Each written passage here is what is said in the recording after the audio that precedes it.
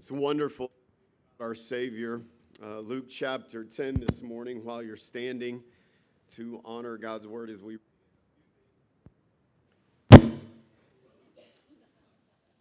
You tell me what you want me to do.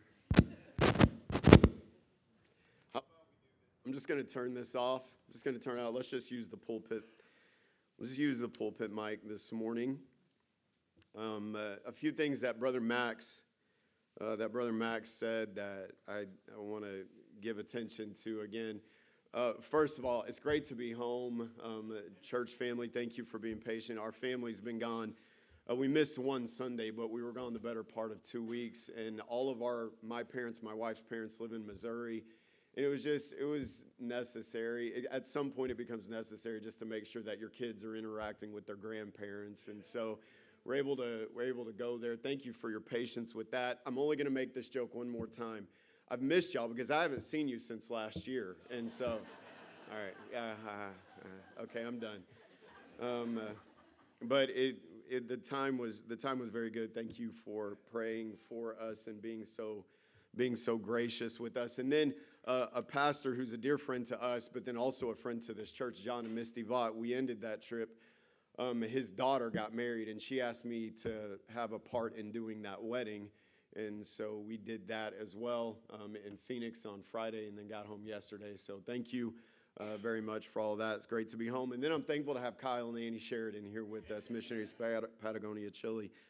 And we're so thankful that we get to be engaged with them. They are here for a time of reprieve and rest, and sometimes missionaries take furloughs so that they can report back. They've already done that once. This one is more about just their family having some time to rest.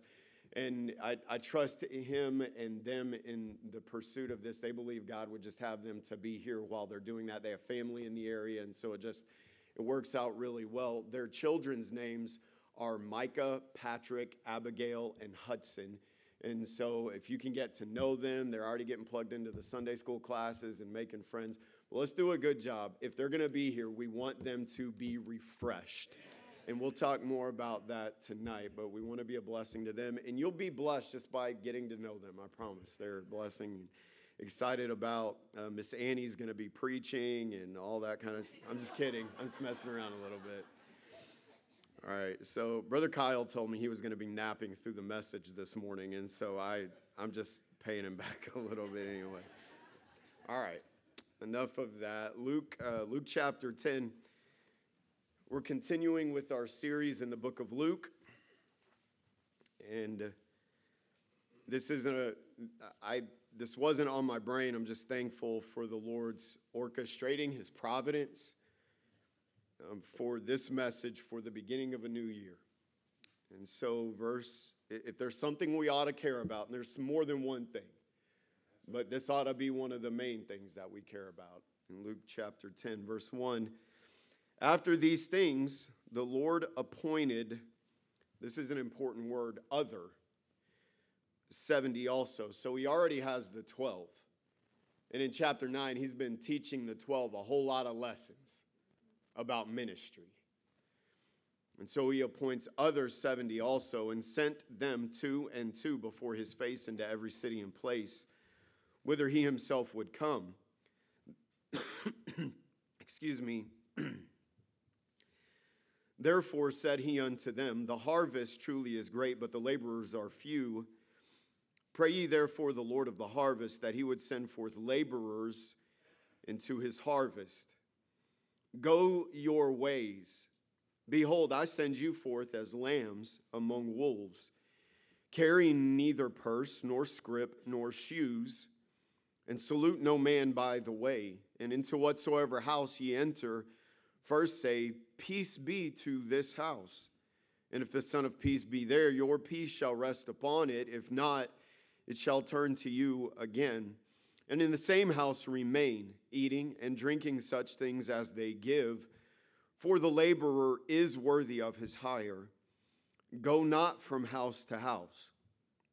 The idea there is to trust God's provision. We'll talk about that. But when it says go not to house to house, he's saying don't be looking for someone who has a bigger house or a nicer house, or instead of chili is serving you steak every night. He's saying this, be content with my provision in your life, is what he's talking about.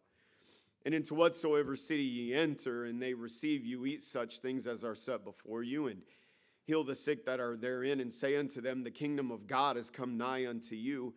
But into whatsoever city ye enter, and they receive you not, go your ways out into the streets of the same, and say, even the very dust of your feet which cleaveth on us, we do wipe off against you. Notwithstanding, be ye sure of this, that the kingdom of God is come nigh unto you. But I say unto you, that it shall be more tolerable. Now the next few statements are amazing.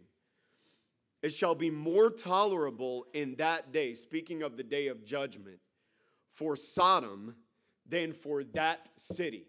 So he is comparing Sodom and their rejection of God in normal creation, how he created men and women, and the depravity that they sank into because of their rejection of God. He's saying to these cities and towns of Israel, it's going to be more tolerable for Sodom and Gomorrah in that day than for you. Woe unto thee, Chorazin, woe unto thee, Bethsaida, for if the mighty works had been done in Tyre and Sidon, which have been done in you, they had a great while ago repented, sitting in sackcloth and ashes. But it shall be more tolerable for Tyre and Sidon at the judgment than for you. And thou, Capernaum, which art exalted to heaven, shalt be thrust down to hell. He that heareth you heareth me, and he that despiseth you despiseth me. And he that despiseth me despiseth him that sent me. That statement, he that despiseth me despiseth him that sent me, is so rich in theological implication. He's again affirming this: if you've seen me, you've seen the Father. I am one with God. And then we'll end with the very first part of verse 17. And the 70 returned. The 70 returned. I'll remind you of this when we get back to that point. But they returned because they went. They returned from going to people that Jesus loved. So here's the title: The Lord's School of Evangelism. Lord's School of Evangelism. You may be seated. Trust God to bless the preaching. At this time, a family is going to go ahead and get that stuff. I forgot I don't have a mic anymore. This is going to be fun, man. I'm literally going to have to hold on to this today. Family's going to sing a song about the faithfulness of our Redeemer's love, and then we'll get to the preaching.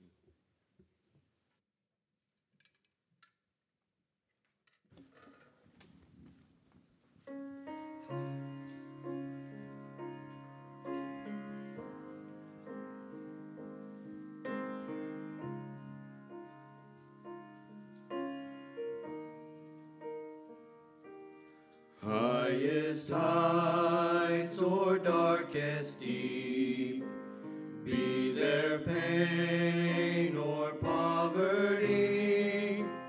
there is nothing that can keep my Redeemer's love from me.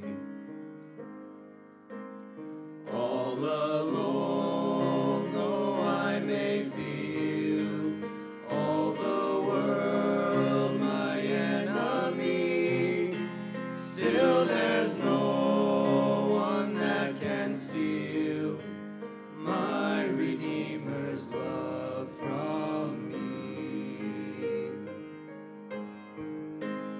Oh, the love of my Redeemer never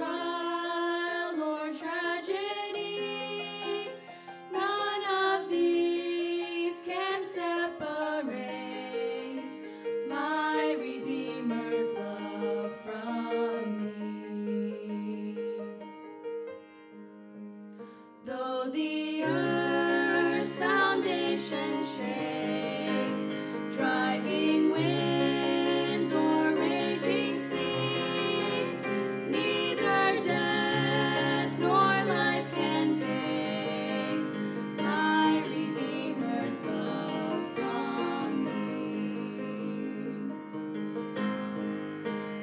Oh, the love of my Redeemer, never failing, come what may. He has purchased my forgiveness and has washed my sins away. Though the earth through passing days and through all eternity, I will never cease to praise my Redeemer's love for me. Oh, the love of my Redeemer, never failing, come what may. He has purchased my forgiveness and has washed my sins away.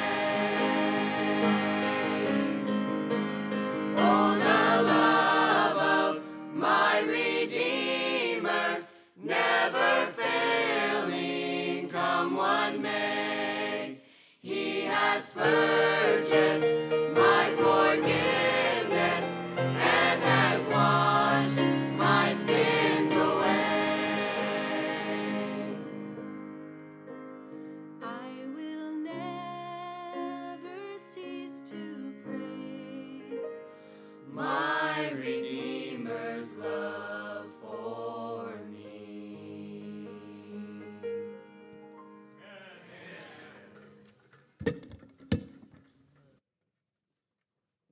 Sure are thankful for the inexhaustible love of Jesus Christ. So good to us. Miss Jessica, I don't know where she went. Where you at? Anyway, she had to go take care of a baby. She was our piano player. She did a great job with the offertory this morning, and man, I'm so thankful for that. But she was making fun of me today. She said, "Are you going to cry?" And I said, "Well, now I'm not." And so Ashlyn, the young lady that was standing next to me, her mom was taking her off to college Wednesday morning. And so I'm thankful we get to sing together one more time as a family. We don't take those things for granted. And so pray for many more opportunities, but thankful to do it one more time as a family. Well, if you notice in verse number 1, we've called this series A Savior for All Sinners. And if there is a subject that there are two subjects in particular, all of it I need all of it. But there are two subjects that I know that I cannot hear enough about. And I probably ought to end up at the altar every time I hear a message or a lesson on one of these two subjects. The first is prayer. And I'm not saying that I'm not praying, but there's a difference between praying and praying as much as you should. And I'm being transparent with you. I hear that subject, and I'm convicted about it. And the second one is what we're dealing with this morning, and that is our responsibility as children of God to be witnesses for Jesus Christ. I could hear a message on this every week, and I would be convicted about it every single time that I heard it. So in verse number 1, it says, after these things, all the interactions and all the experiences of the previous chapter, I'm not going to go through all of them, but the disciples have been in a phase of learning a lot of hard lessons. They go up, a few of them are chosen to go up onto the Mount of Transfiguration, and they sleep through half of it, and then they wake up, and Peter declares what he thinks it means, rather than just letting Jesus, God himself, tell him what it means. So then they come down from the mountain, they find a young man that is in need of the healing help of God, which these disciples have been equipped to provide. But because of their lack of faith, they are unable to provide it. And then there's this series of lessons where they think Jesus is going to think one way, And he demonstrates to them over and over again, I think in a completely different way than you do. And there's so much valuable truth there. And the purpose for that, and the reason for the transition in verse number 1, the transitional statement after these things, is because Jesus was trying to equip them for this passion of his heart. It's to reach people. And so after these things, Jesus is now on his way to Jerusalem. It will still be about a year at this point in Luke, a year and a half, something like that. I don't have the exact numbers. But he is certainly, Jesus, he's on his way to Jerusalem, and there he knows he's going to be crucified. He understands that that is his purpose. And so he would be feeling, obviously, the urgency to reach as many people as he could during his physical time on this earth, and then to prepare his followers to be as effective in the ministry of reaching people with his gospel in the time that he had remaining. Listen, if you know that you have a limited amount of time, it increases the urgency with which you do things. Look, I've been through this now twice as a dad. Alexandra, who was playing, she's still in school, but she's doing it online. And so she's back home. But I remember just the tearing away that takes place in the heart of a parent. Because once a child goes off and leaves home, they can come back. But it's just different after that. And if you've never been through that, you have no idea what I'm talking about. I'm just telling you that things change and those dynamics change. And so now we're doing it again with Ashlyn. And there has been this awareness in my brain. And I'm just being honest with you. Part of the reason that we prioritized taking our kids back to Missouri for Christmas is because of my children are beginning at an increasing rate to leave home. And I just want to have time with them and their grandparents. There's an urgency about it. Okay, get this. There should be nothing about which we are more urgent than people dying without knowing Jesus Christ. And so Jesus is about to give his life. And he's trying to reach as many people in Jerusalem, in Israel rather, as he can on his way to Jerusalem. And just as urgently, he is trying to prepare those who would carry on that work. And subsequently, all of those churches and believers that would be born out of that first church of the disciples and those 70 and others, and that we read about in Acts that was started while he was on the earth, he's trying to prepare us to be effective in reaching people because he cares about it so deeply. In verse 2, we see that the scope of the need was and is, from a human standpoint, immeasurable. The harvest, it truly is great, is the statement that Jesus made. Jesus was not one, is not one, prone to exaggerate. You know how sometimes we can say something like, man, the fish that I caught was like, I don't know, man. When I was reeling it in, it felt like a great white. And kind of blacked out there. I mean, we've already cut it up, but just trust me. Trust me. With your little Snoopy pole. Anyway. When Jesus said the need is great, you can assume that he is accurately assessing the need. Now, number one, the need of individuals is great. Think about how much havoc and chaos is being wrought in the lives of people without God. I do not say this as a condemning statement. I don't say it with a critical spirit. I'm telling you to simply observe the confusion and the insecurity and the animosity and the anxiety and the cluelessness and the fear that is paralyzing people and the addictions that are laying waste and the broken hearts that are causing people to end their lives when they should have hope for the future. I'm telling you, people around us have a desperate need for Jesus.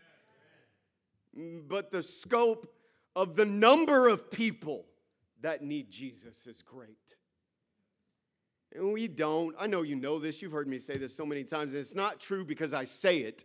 I say it because it's true. We are far beyond a Christian nation. Care not what our money says. Don't care what's written on our national symbols. We are a post-Christian nation. Now, I'm still thankful for the freedom to declare Christ, and that some of our leaders, I thank God for this, are affected by a relationship and a faith in Jesus Christ. At the very least, an awareness of God, an awareness of divine and unchanging truth. I'm thankful for those things. But in a nation that buys into the idea of God that can be manipulated for your own purpose and agenda, that is not biblical Christianity. We see all around us, and that's just in our country.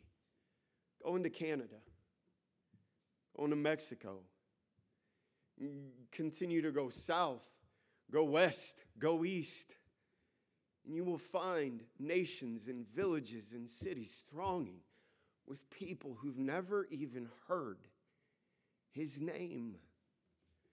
Miss Stephanie gave me permission to reference this. I'll write not in prayer. She recently went on a medical missions trip in South America. I think it was Ecuador, Honduras.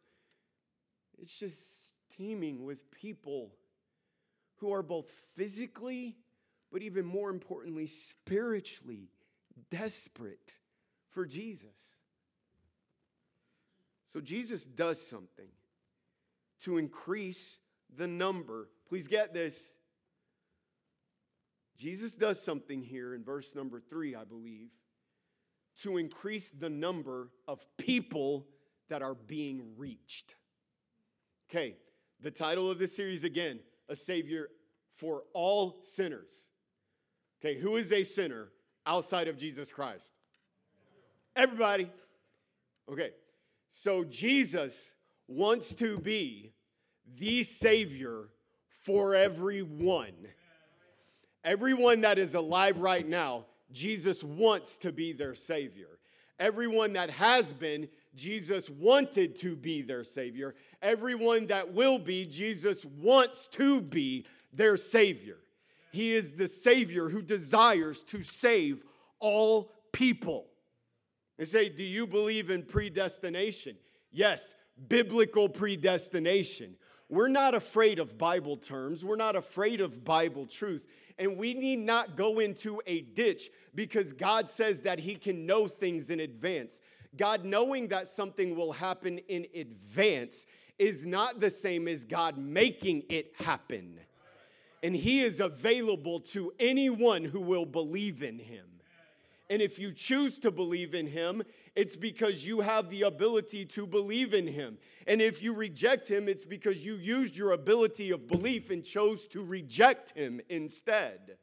Jesus does not say, you go to heaven, you go to hell. In fact, much of what is written about predestination has to do with what happens to a person after they get saved. You are predestined to become like him. So it has to do with the work after salvation, not whether or not you get saved. So Jesus, here in this chapter, he's doing something to increase the number of people being reached. Please get it. Jesus wants as many people that can be saved to be saved. The disciples, I love this, the disciples had already been sent out, and they had already been corrected in chapter 9 about being too exclusive.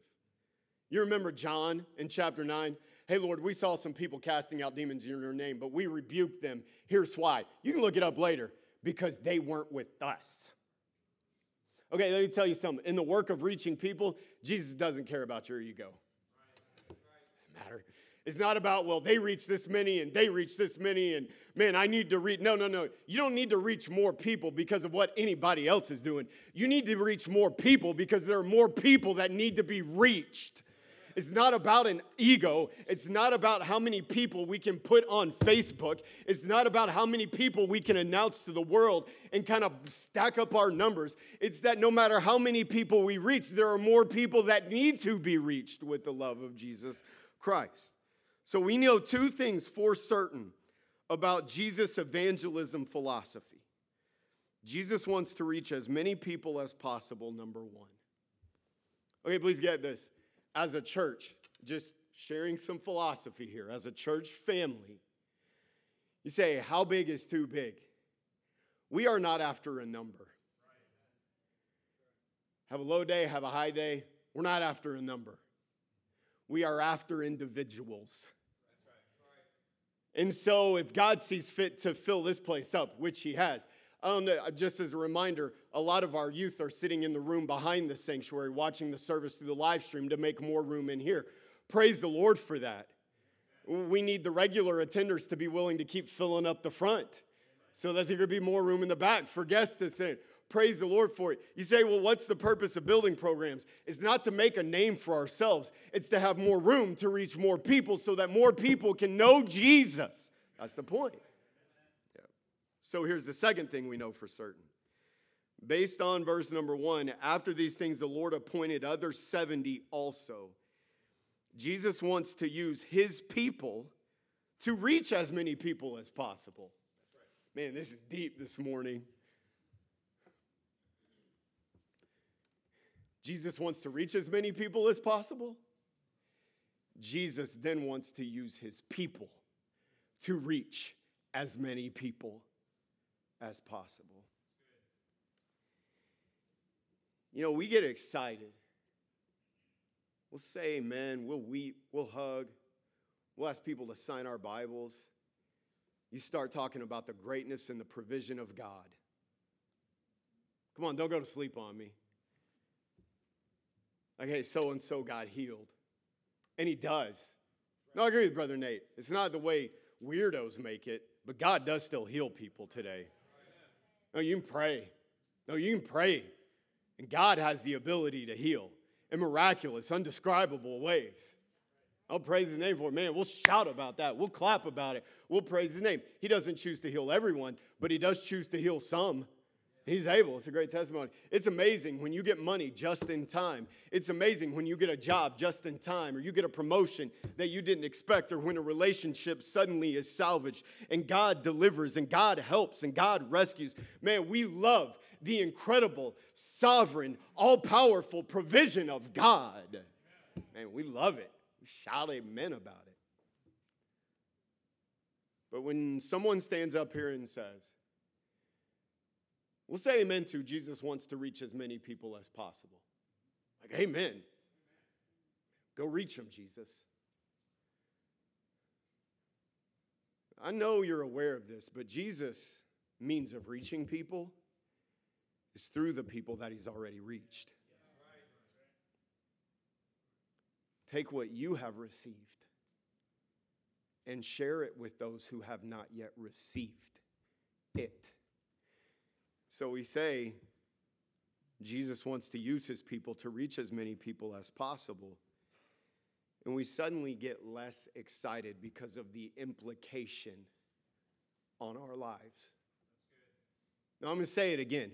We suddenly get less excited because of, and whether you say you agree with it or not, I know biblically the Holy Spirit of God bears witness of this truth in your heart. We get quiet because of the implication of this upon our lives. Absolutely. So I just want to show you a few things. Jesus here is trying to prepare them to be effective in reaching people. It's Jesus' evangelism school, if you will. And just 4 things. I alliterated it for Brother Theovi because I know how much he likes that. First of all, I want you to notice the method of Jesus. In verse number 1, he talks about 2 things. Go together and then go to every place that I'm going to go. Jesus doesn't expect us to be maverick witnesses. No, there might be in certain cases where it's like, man, you're the only Christian at work, or I'm the only believer in my family. No, I get that. But this is why it's so important to be a part of a local family, a local body, because you can be encouraged in it. And we need to be in the labor of reaching people together. This is why it's so important to have ministry partnerships like we do with Kyle and Annie Sheridan, because God's call upon their life to go does not relinquish us from the responsibility to be a help to them going and to be a source of refreshment in the going. Look, Brother Kyle can speak more to this at the appropriate time, but one of the greatest challenges that missionary families deal with is loneliness and isolation and just the discouragement that comes from sometimes not having an association or interaction with people that have the same kind of faith and mentality as you. Listen, it's important to be a part of a church family where you are encouraged to reach people. Where's the priority? But then notice this, that they went to every place, every city and place where Jesus would go. Jesus came to go to all the world. And so they were sent, every place I'm going to go, you go. So ask yourself this way, where would Jesus go today? Oh, yeah, this is a good question right now. Where would Jesus go today? Well, Jesus wouldn't go in that neighborhood. Well, Jesus wouldn't go to that school. Well, Jesus wouldn't talk to the people at that store. Look, I'm not talking about being careless with our testimony. I am saying this, that wherever there are people, there is a Savior that cares about those people. That's the method of Jesus. Go together and go to every place where there are people. Number 2, the manner of Jesus. We see several characteristics in verse 2 through 12. The first one we see in verse number 2, he said unto the ones that he called, he said, the harvest is truly great, but the laborers are few. Pray ye therefore the Lord of the harvest that he would send forth laborers into his harvest. He said, pray, be prayerful that God would equip, that God would call more people into the ministry. How often do you pray for God to use you to reach others? Now, here's what we do. It's like, yeah, that's the pastor's job. Yeah, I mean, Brother Adam, that's his job. He's the associate pastor. Yeah, Brother Nate, he's a song leader. If he's going to get up there and lead us in singing about victory in Jesus, he needs to be doing it. And Brother Max, if he's going to get up there and talk about it, then how meaningful it is to him, then he needs to do it. And if Don and Jerry Jessup are going to lead the Royal Heirs, and if Robbie and Marcella Wicken are going to lead the youth, and if Tina Stevens is going to teach that class, and Zanon and Rachel are going to lead the children's ministry, and we just go on down the list, and Dave and Tina Thomas are going to teach Sunday school classes and be deacons and leadership, and if Jeff and Dana Katona are going to lead the safety ministry and have such influence in the life of our church, we're going to have, yeah, they need to do it. No. When's the last time you prayed about God using you to reach that neighbor you know needs God? Reaching that family member that you know desperately needs God. Learning how to invest in someone you don't yet know with the gospel. Number 2, he says in verse number 3, I'll send you out as sheep, as lambs, among wolves. The implication here is to be gentle. God doesn't call us to be angry and violent. No, there is a time to take a stand. There is a time to be strong. And the implication of a lamb isn't, when it comes to the gospel, isn't a lack of confrontational in the right way boldness, but it has to do with having a gentle spirit. Look, you can't, I'm not trying to be irreverent here. Please choose to not be offended. But when you read the Gospels, Jesus was not a pansy. Jesus was not a flake. Jesus was not a coward. He said to the religious establishment, you're like serpents. You're like vipers. You're like dead sepulchres with bones in them or something like that. No, we're not talking about not confronting evil, but when he dealt with sinners who needed him, he loved them gently. Gentleness. Man, there's so many angry Christians today. The next thing he says in verse number 4 through 8, he talks about a lot of things. Let me read this again. Carry neither purse nor scrip nor shoes, and salute no man by the way. He's talking about a focus and a very clear mission. I can't go hang out here, and I can't go hang out here, and I don't need to take a bunch of stuff that's going to burden me down. He is not talking about not having what you need to live. And this idea, people take direction to the disciples in that context and say, man, why do missionaries need to be supported? Why should a church take care of its pastor? That's not what this is talking about here. It's talking about a very focused life and where you're not being distracted with a bunch of different things. And into whatsoever house ye enter, first say, peace be to this house. And then he goes on to say, in the same house remain, eating and drinking such things as they give, for the labor is worthy of his hire. Go not from house to house, and into whatsoever city, ye enter, and they receive you. Eat such things as are sent before you. The way I describe this section is this: be genuine.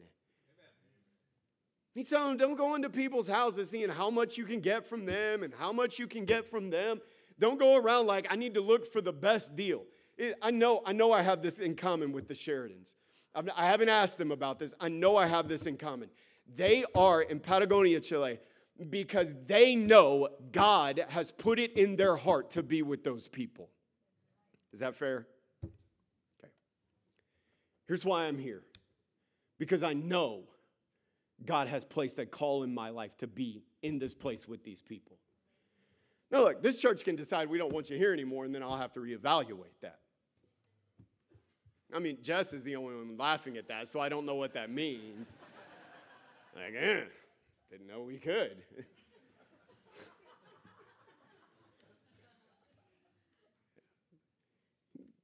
You can decide, you're not going to be here.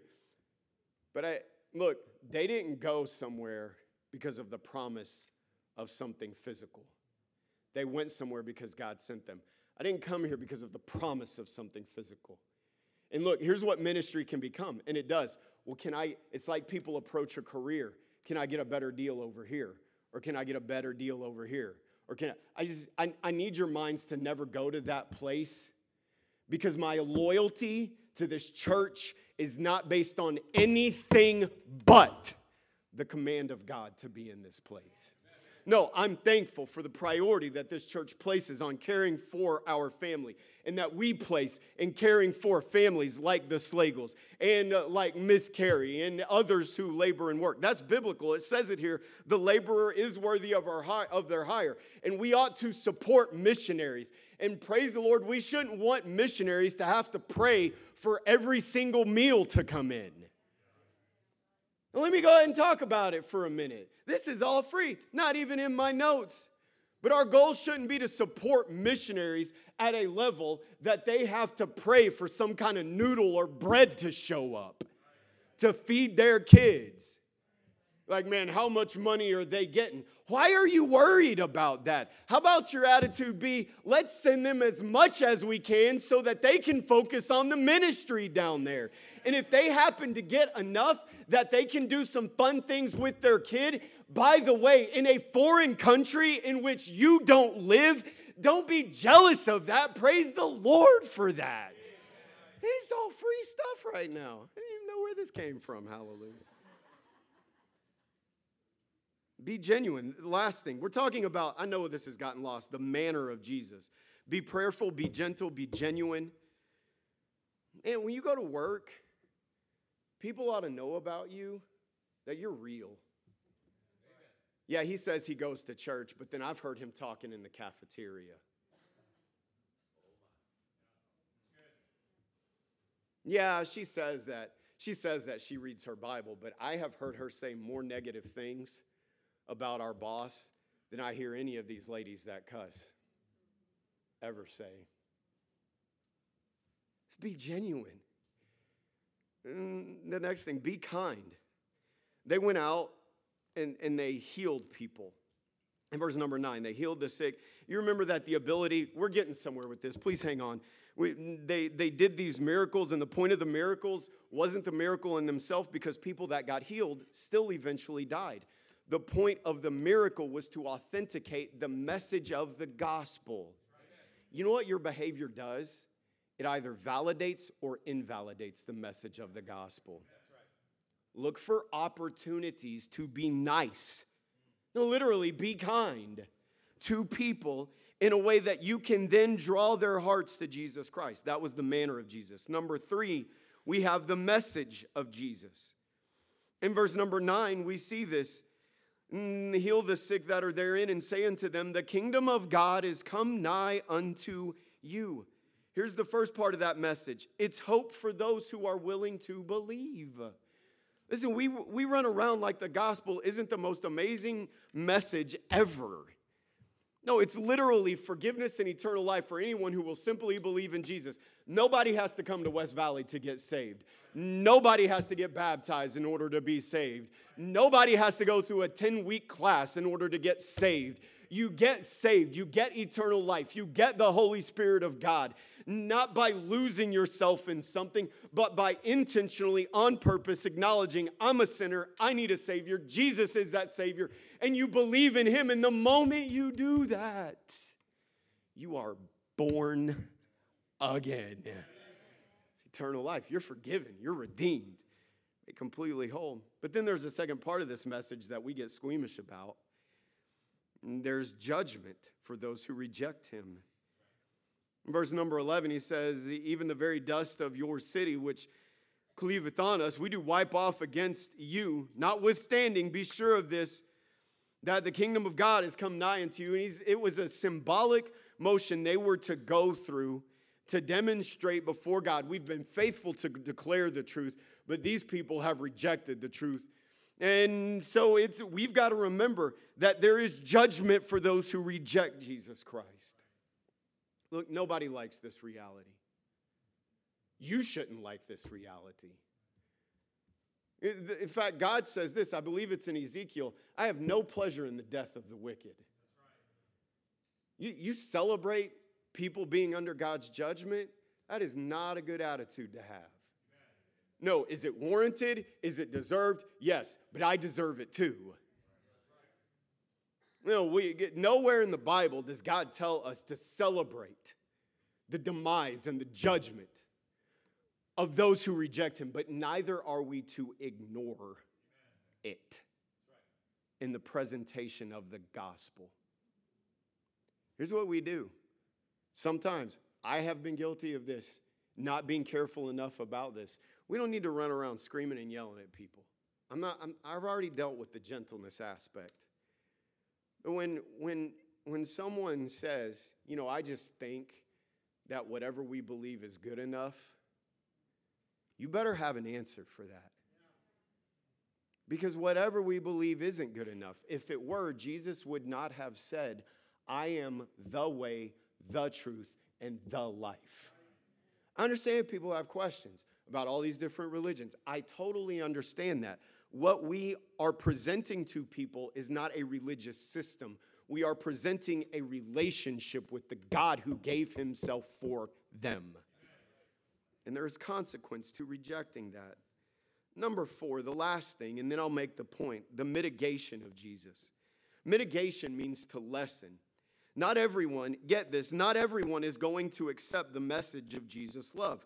Notice he already said in verse 12 or 11 to shake off the dust of your feet. And that implies moving on. In verse number 16, he says this, and he that heareth you heareth me, and he that despiseth you despiseth me, and he that despiseth me despiseth him that sent me. And some people are going to reject the gospel and reject your effort, some family member, some coworker, some neighbor. I've had many people, some kindly, some unkindly, say, listen, I just don't want to talk about that. And look, at that point, I respect that.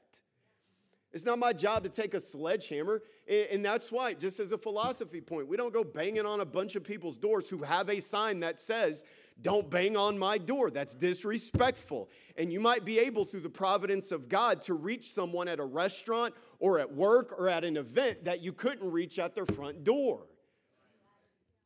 You don't have to agree with that. I'm just telling you our philosophy here. People tell me I don't want to talk about it. Okay. Can rejection hurt? Sure, but here's the problem. We got way too many believers that are really offended when someone rejects the gospel. It is one thing to long for them, to pray for them, to be broken for them, to try again at the appropriate time. It's another thing to get all offended at them. Here's what Jesus is saying. Number 1, move on. Verse number 11, just move on to the next person. God's not done, move on. And He might even come back around and work in that person's life again. He's trying to help you mitigate being offended when somebody rejects it. That's why He says in verse number 16, when someone rejects the truth, they're not rejecting you even though you feel it, they're rejecting me. So don't get offended on your own behalf. We need to stop walking around like persecuted victims. No, are there believers suffering persecution? Yes, that's a different subject. But when someone says no to the gospel, don't hang your head, pick up your head, keep your focus on Jesus Christ, and move on to the next person while continuing to pray for that person. So what are we supposed to do with all this? Remember, Jesus wants to use his people to reach as many people as possible. Have you ever had someone, I've been guilty of this as a dad, had someone expect you to do something, but then you didn't equip them to do it? So I tell my kids, hey, I want you to go change this tire. I want you to go fix this.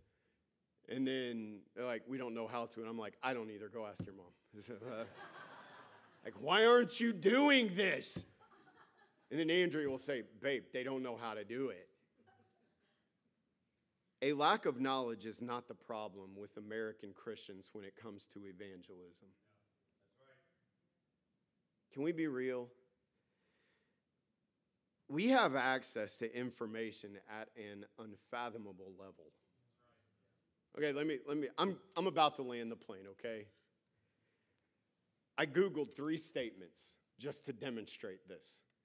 These are all statements that I made up and that I just came up with in my brain, okay? How to build a spaceship. I Googled that. The reason is because if Elon Musk is going to take people to the moon, we need to be ready to plant Space Valley Baptist Church on the moon. How to Google a spaceship. Get this. In 0.28 seconds, over 252 million links came up. Now you're like, well, they connect them and they look for similarities and the moving parts of the internet and smart stuff and words that I don't know and blah, blah, blah. No, I'm just saying there's 252 million entries that connect to how to build a spaceship. And it came up in less than half a second. Here's the second thing I typed in. My wife laughs like a goat. Now look, mine doesn't. Andrea does not. I just wanted to type that in. This is, again, I'm just random things. My wife laughs like a goat. In 0.42 seconds, 9,530,000 links came up. I'm like, is this a problem? Do I need to offer counseling on this? Like, there's all these husbands, and they just don't know how to say it. I mean, they're just like, my baby is just really having a hard time, and I don't know what to do. Okay, I'll stop. Here's the last thing. I Googled this. Literally, this is what, you just need to praise the Lord. I don't tell you everything that goes on in my brain, because this is a fraction of it. Last thing. I Googled, my chicken has a bad attitude. I Googled that. In 0.27 seconds, over 43 million results came up. And at the very top was this gem of a quote, and it will forever be in my notes. There's a foul psychologist. And you can take the word foul however you want, who said aggression and feather pecking or plucking are the 2 most common behavioral problems in chickens. You know what that's called? Being a chicken. What are you getting at, Pastor? Information is right there. And that's just ridiculous information. No, information's there. No. As a child of God, it's not that you don't know how. That's right. Here's the statement. The statement is this: the problem with evangelism in American churches is not a lack of education, but a lack of execution. It just different research centers, Pew Research says about half of the U.S. say they seldom or never talk about religion with people outside their family, and roughly 4 in 10 say they seldom or never discuss religion even with members of their immediate family. And that's not talking about born-again believers who actually believe in the gospel. That's just a religious discussion. Don't talk about politics or don't talk about religion. Flip those, and those are my two favorite things to talk about. Jesus, politics, and sports. And I can make everybody mad. And then I'll throw in the weather just so we can find something to agree on. Barna, who is based more on a Christian perspective, said that data shows that Christians, that they describe it as many Christians feel a calling to share their faith, and they estimate around 52% of those who attend church at least monthly say their faith is important to them and strongly believe they have a responsibility to tell others about their religious beliefs. But only half of believe it's a responsibility, and just because you feel something doesn't mean you are actually doing it. Let me remind you. I'm sorry. Let me remind you of what Jesus said. The harvest truly is great, but the laborers are few.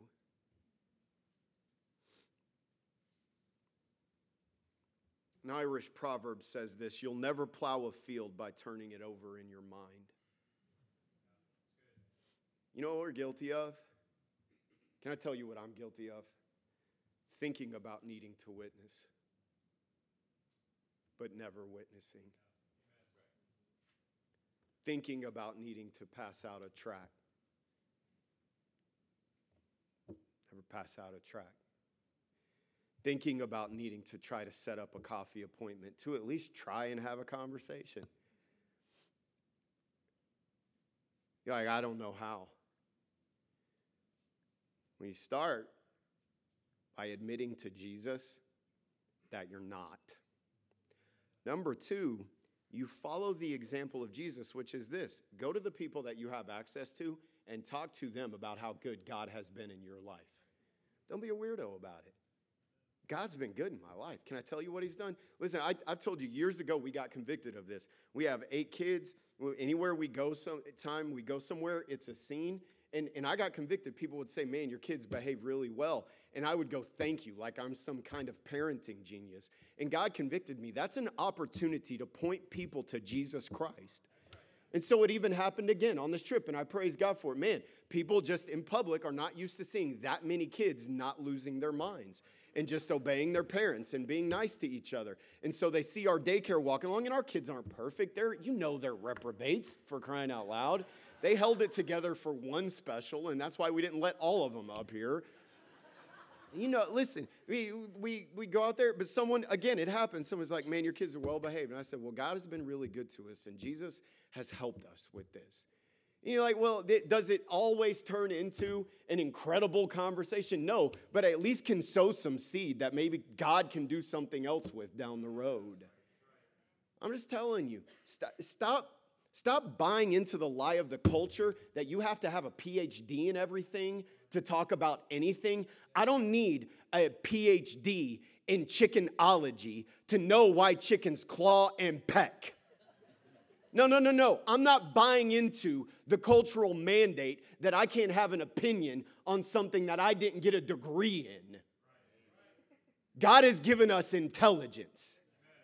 He's also given you the Word of God and the experience of what Jesus has done. And if you're willing to learn from him, he can use you to reach people. The problem with evangelism is not a lack of education, it's a lack of execution. We have tools, we provide them. We have the Spirit of God, we have the gospel. So here's the question: are you engaged in the gospel? Are you engaged in reaching people like Jesus would want you to be? You got weight loss goals this year? You got money goals? You got exercise goals? You got family time goals? All of them good. You got reading goals? All good. I'm not against any of them. At any point during the work of deciding what your goals would be, did you think to say, God, could I do better at helping other people know you? Did that enter into your mind at all? Well, Pastor, I got a lot of hard things going on. Hey, I'm not minimizing your hardship, but God will use your hardship to help you be accessible to other people going through hardships. Look, you can't live the rest of your life focused only on what you've lost and what's gone wrong. You've got to see how God can help you. And that doesn't mean you're not allowed to have bad days, but it does mean that God can use the hardship and the difficulty and the loss to help you be more sympathetic to hurting people who need to know Jesus. And there are some of you who have been through such great grief that you have the power to help people if you just let Jesus use you. Stop blaming it on I don't know how. We tell our kids to go do something. Like, Dad, Mom, I don't know how. Sometimes they're telling the truth, but sometimes they're making an excuse. And for most of us, come on. We're just making excuses. It's not a matter of education. It's a matter of execution. Are you engaged? To the young people in the back, get this. Are you engaged like you need to be? Like, oh, I'm not an adult yet. You are accountable for being a witness if you're a child of God. And you can reach so many people that adults can't reach because of social dynamics of the day. You can be an effective witness for Jesus Christ. Stop, young people, stop making excuses.